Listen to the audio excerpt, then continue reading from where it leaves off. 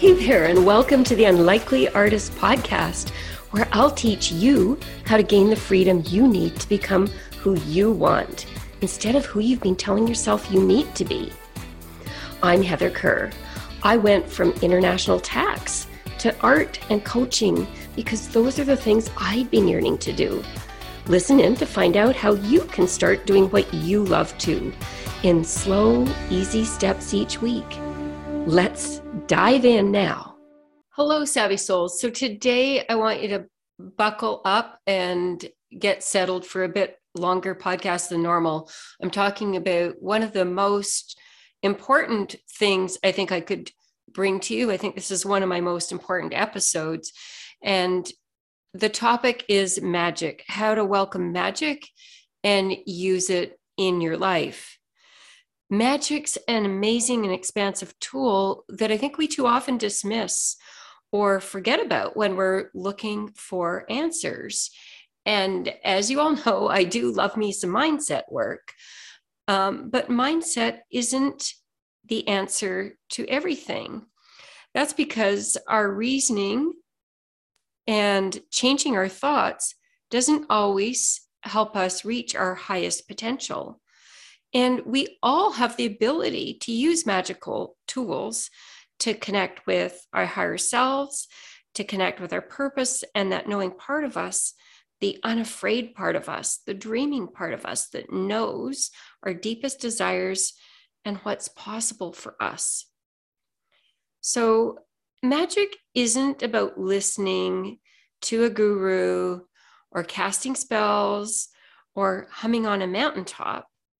It's very practical and it's very useful.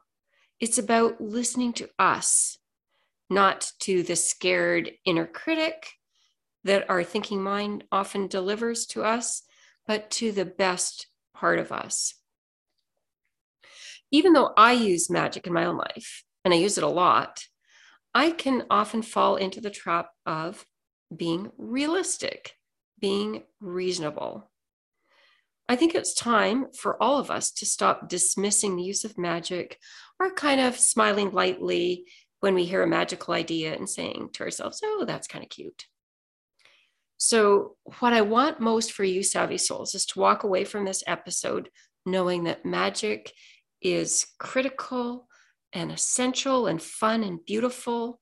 It's a creative tool that's available to you. If you don't access magic at all, I do know one thing is true. You're not creating everything you're capable of creating in your life. You're not showing up as the full, magnificent being you are. You might be partway there. You might be a lot of the way there, but you're not all the way there. A lot of us can get discombobulated by our analytical minds. We think we need to be reasonable. So I want to ask you, how many times have you pushed away your dreams or pushed away an enticing idea on the grounds that it doesn't feel reasonable? When we talk about being reasonable, we mean we need to use sound judgment and be fair and sensible. It all sounds good, right? But underlying being reasonable is the origin of this expression, making decisions from our thinking mind through reason. In other words, thinking, understanding, and forming judgments by a logical analytical process, drawing reasoned conclusions. We try to solve all of our problems with our brains. We try to make all our decisions with logicked reasons and analytical processes. We believe any other decision-making process is unrealistic or unreasonable. But the truth is, we'll never make the best decisions for ourselves this way, relying only on logic. So I'm not dissing logic here. I'm just saying it's not the answer to everything. And if you rely on it exclusively, you're not going to create everything that you can. Have you ever noticed that when you try to solve problems with your brain, you can find yourself in repetitive thought loops? You're believing certain thoughts and you're believing they're true, but they're making you feel terrible. And you're not taking actions you need to create the outcomes you want. Yet when you tell yourself those thoughts that aren't working for you aren't true, it feels like you're lying, that you're denying something that's actually true. It feels like you're trying to believe in something fictitious. And so that's why you go into thought loops of conviction that keep leading you to the same results. I bet you do that a lot. And why do I say that? Because almost all of us do that in some areas of our life.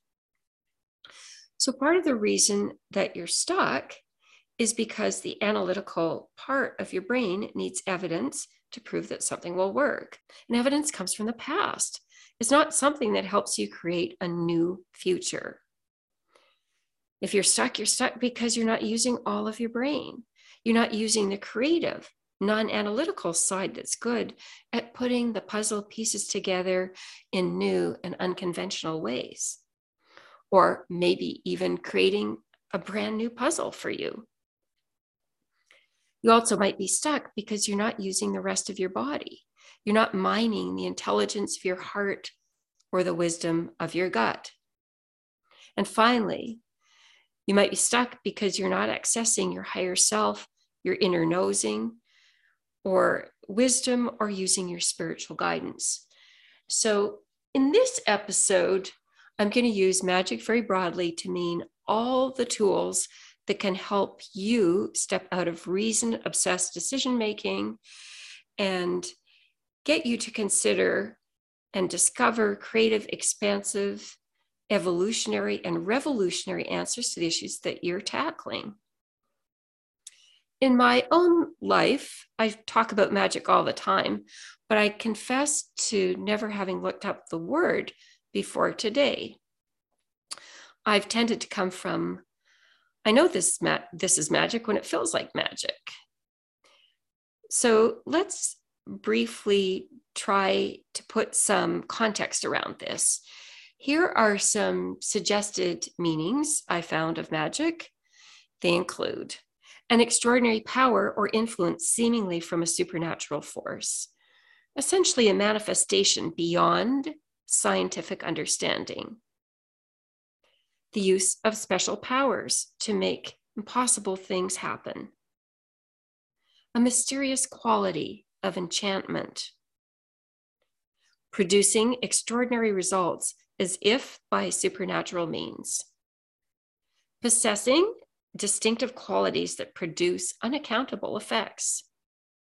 Or any mysterious, seemingly inexplicable or extraordinary power. So the essence of magic then is a power or force we don't fully understand. I think that's kind of it. We'll know it perhaps when we see it, or we'll know it when we feel it. Or maybe we can just use magic to mean anything that doesn't involve linear thinking and analytical reasoning. Magic's important to me because it changed my life once I learned how to access it. As soon as I knew that the ultra-rational, ultra-analytical, somewhat cynical Heather that I used to be could use magic, I knew that magic was a tool easily accessible by anyone. If it was accessible to me, it's accessible to you. So just to give you a sense of what magic can make possible in your life, I thought I'd just list some of the things I've created in my own life, primarily through magical means. My sudden ability to paint in my mid-50s. The circumstances that allowed me to leave my job and paint full-time. The invitation I received almost immediately after I started painting to join an artist collective, and the almost immediate sales of my work at good prices. Incredible teachers of every nature who showed up at exactly the moment I needed them, and regardless of what I needed to learn, even when I didn't know what they'd teach me existed before I met them. My several meetings with the elderly artist and namesake for my place here, George Russell, during the last year of his life, and my large collection of some of his best paintings that I now own. My farm home and the beautiful studio I designed and built here in Prince Edward County in Ontario in Canada. So, my savvy souls, you might be wondering how you can connect with magic to make better decisions and create the most expansive version of your life. So, what I've done in this episode is come up with 5 skills that I'm sure will help you unleash your magic into the world. So, the first skill and the most important skill is openness. I think the reason many of us haven't accessed our magic is because we haven't allowed ourselves to be open to it. Magic can't find you if you've closed your mind to the possibility of its existence. I do know what that's like because that's how I felt for so many years, for decades, in fact. My dad was a math teacher and logic pretty much ruled our house. If we couldn't write a mathematical proof for something, and I'm exaggerating there, but it felt that way, if we couldn't predict the logical outcome, it simply wasn't worth pursuing according to my family values. Even the idea of psychology, well, that was unscientific and a waste of time. Church, well, that was something you did, certainly not something that had anything to do with belief. I couldn't have had an upbringing that was more distanced from magic. So I pursued a logical, rational path, got a degree in economics because that was what I was good at, and also because I could get a good government job with a pension. And then I got a law degree so I could become a tax advisor instead of a tax policy economist and considerably increase the money I was making. And during this whole period, I didn't even have a tiny crack open to welcome in magic. And I also never felt fully myself. A lot of years, I even felt trapped, but I couldn't see any logical exit. And there was nothing that called to me. And all of this happened because I wasn't open. Until one day, a crack in my buttoned up logical world appeared and the light started to pour through. I was in Paris on vacation during the non-touristed month of February. I was enjoying the world's best art with no crowds, luxuriating in the beautiful architecture, fashion, and food. I remember delighting in an 80-year-old man in fashionable red pants, a slim cut jacket, and colorful scarf, looking like my grandma would have said, quite dapper, clearly enjoying life at the fullest. I wasn't caught up in the logic of my everyday life in Paris. I was just there, soaking it all in, feeling more open than I had felt in years. Then, one morning, the crack opened wide. I'd always loved art, but thought I wasn't artistic or creative. But in the early morning, as I lay in bed, clear, vivid images of me painting large canvases floated through my brain. I felt blissful and happy in a way I'd never felt before. The next morning, the same thing. And the next morning, and the next, even after I returned to Toronto. Absolutely none of this was logical or made sense to my brain. But there it was, me flooded with this blissful feeling of sitting in front of canvases painting. And every day I opened that crack just a little bit more to these beautiful images and to the possibilities that were emerging in my brain. And so that was the beginning of it all, just becoming open. So in my case, my openness was more or less thrust on me. Maybe it was a perfect storm of magical, uncrowded days in Paris and an intense but subconscious desire I'd been repressing all my life. But here's some good news, savvy souls. You can just choose at any moment to be open. You can just decide from now on, I'm not going to immediately reject ideas as not possible. From now on, I'm going to ignore all the objections my brain immediately surfaces, and I'm going to consider, how might this be true? What could be true about this? Is there some sliver of truth in this? Is there some way I could try this? Experiment with this. Explore this. Savvy souls, openness is just a habit, and it's something you can develop. And even if you're already very open, it's a muscle you can strengthen every day. Savvy souls, the second skill is radical self-trust in the knowing part of you. We all have a knowing part, an intuitive part, a part of us that's connected with our higher self, our spiritual self, with the quantum field, the universe, or God. Use whatever language works best for you and, most importantly, triggers the least resistance.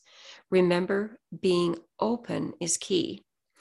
So learning to access this part of you is just a matter of practice and trusting what you intuitively know. I went on a retreat a few years ago that was at my friend Christy Stanglin's place and led by Laura Hesselton, an intuitive medium.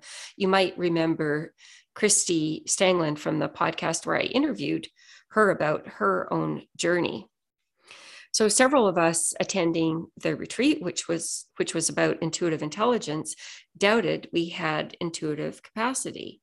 So Laura took us through some exercises that showed us that we were wrong to doubt ourselves. What she did was pair us up with a person we didn't know, and she gave us several questions to answer about that person. But here's the catch. We weren't allowed to ask the person anything. We just had to feel into their energy or aura, or whatever you want to call it.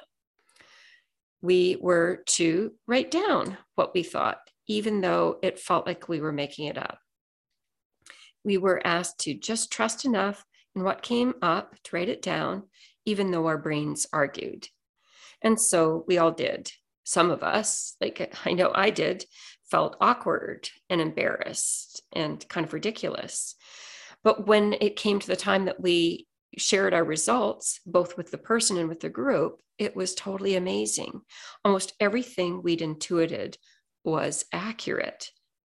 It was just an astonishing test of how your intuition works, even if you don't fully trust it to. Imagine what happens when you do trust in it. I discovered after this that the more I relaxed and trusted my intuition, the more evidence I was able to gather that my intuition was something that I could rely on. This is what I love about so many aspects of magic and spirituality. We can try out different things and test them, and then only use them if they work for us. And so, savvy souls, what I'd suggest you do is just practice noticing what your intuition says. See what happens if you follow it. This is how you can gather evidence for your brain to start trusting your intuition and trusting that it is real and has real and practical results in your life. So what I want most for you is to develop radical self-trust in that knowing part of you. I think that's the secret sauce to making your life all it could be. It's the secret sauce for making your life feel purposeful, fulfilling, and aligned with who you really are. So, savvy souls, a third skill, which is related to the second, but easier to test sometimes, is learning how to listen to your body and trust what it tells you. Our body isn't just there, as many of us have been brought up to believe, to carry around our heads with our brains in them. Our body has an intelligence that's aligned with what's best for us, an intelligence that predicts the outcomes and consequences far better than our fear-based brains do, an intelligence that knows what's possible and what will serve us best. I think I've talked about this before on this podcast, but I will continue to talk about it in every episode that I can, because it's always worth you hearing again, because it's such a great way to get out of your swirling thoughts and make decisions that are right for you. So when you're considering a decision, especially one you're struggling with, knowing what's right, and you're kind of lost in that confusion and thought loops I talked about earlier, do this. Get quiet. Put your feet on the floor. Breathe slowly. and try to notice what you can see, what you can taste, what you can smell, what you can hear, and what you can feel all at the same time. The more you try to spark all of your five senses all at once, the more you will find yourself in a place where you feel grounded and still. Then say to yourself, and this is just an example, joining that group would serve me in my journey. Then feel in your chest space. Do you feel tight, constricted, heavy, or painful? If that's the case, your body's saying no. Does your chest feel light, expanded, bubbly? Your body's saying yes. And then sometimes what I often like to do is test the result by making an opposite statement. So in this example, you could try saying, joining that group is not part of my best journey. And you'll find that the results, the answers in your body are the opposite.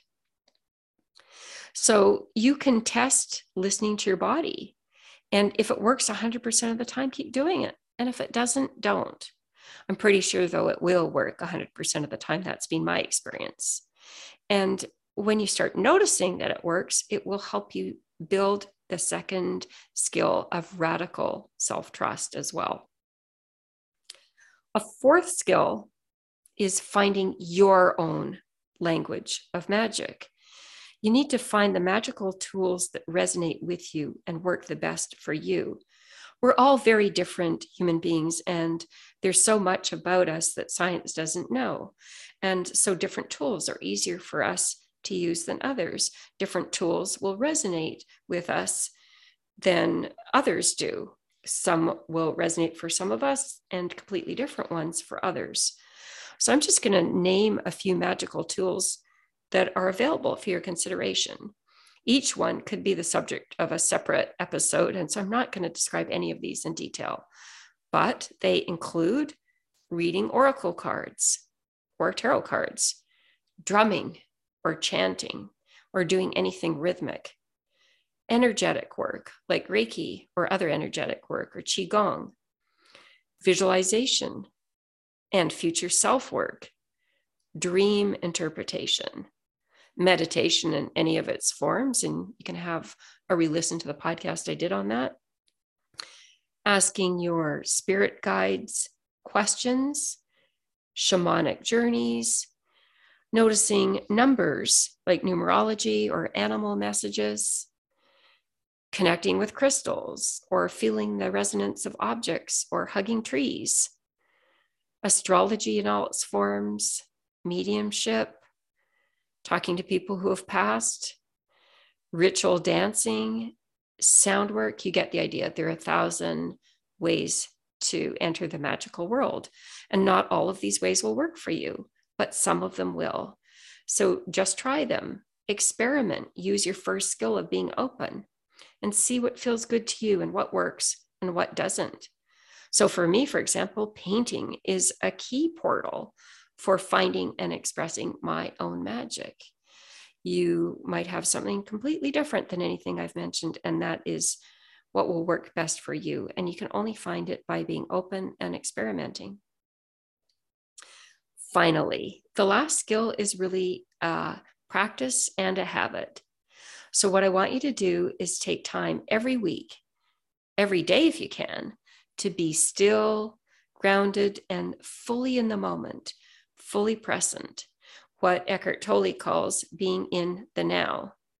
You can create this as an experience where you're physically still, seated or lying down or standing, but you can also create this mental stillness and presence walking outside in nature, doing the dishes, eating a meal, driving, or pretty much doing anything alone without your thinking mind nattering at you.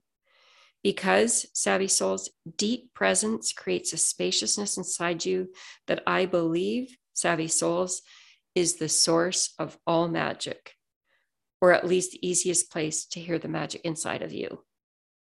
So please, in 2022, Savvy Souls bring magic into your life.